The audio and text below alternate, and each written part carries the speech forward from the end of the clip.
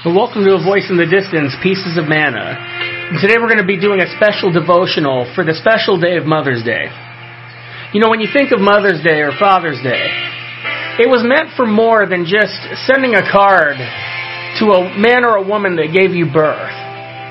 But these special days were meant for those men and women, for the mothers who cared for their children, raised their children, and made a difference in their lives.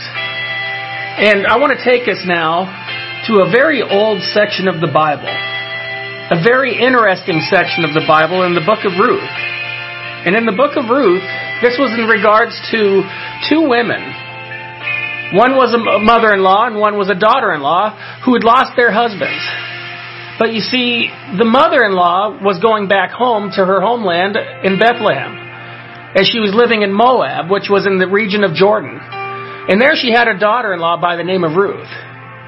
And when their husbands had died right around the same time, the mother-in-law named Naomi said that she was going to go back home. But Ruth did something extra special. In Ruth chapter 1, verse 16, it said, "But Ruth said, 'Entreat me not to leave you or turn back from following after you. For wherever you go, I will go, and wherever you lodge, I will lodge. Your people shall be my people, and your God my God. Where you die, I will die, and there I will be buried. The Lord do so to me, and more also, if anything but death parts you and me.' And when she saw that she was determined to go with her, she stopped speaking to her."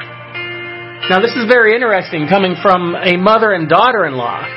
See, Ruth's mother was still alive in Moab, and Naomi intrigued her to try to go back home, but she refused. See, there was something special. There was something special about Naomi that caused Ruth to want to go where she went, to die with her, to live with her.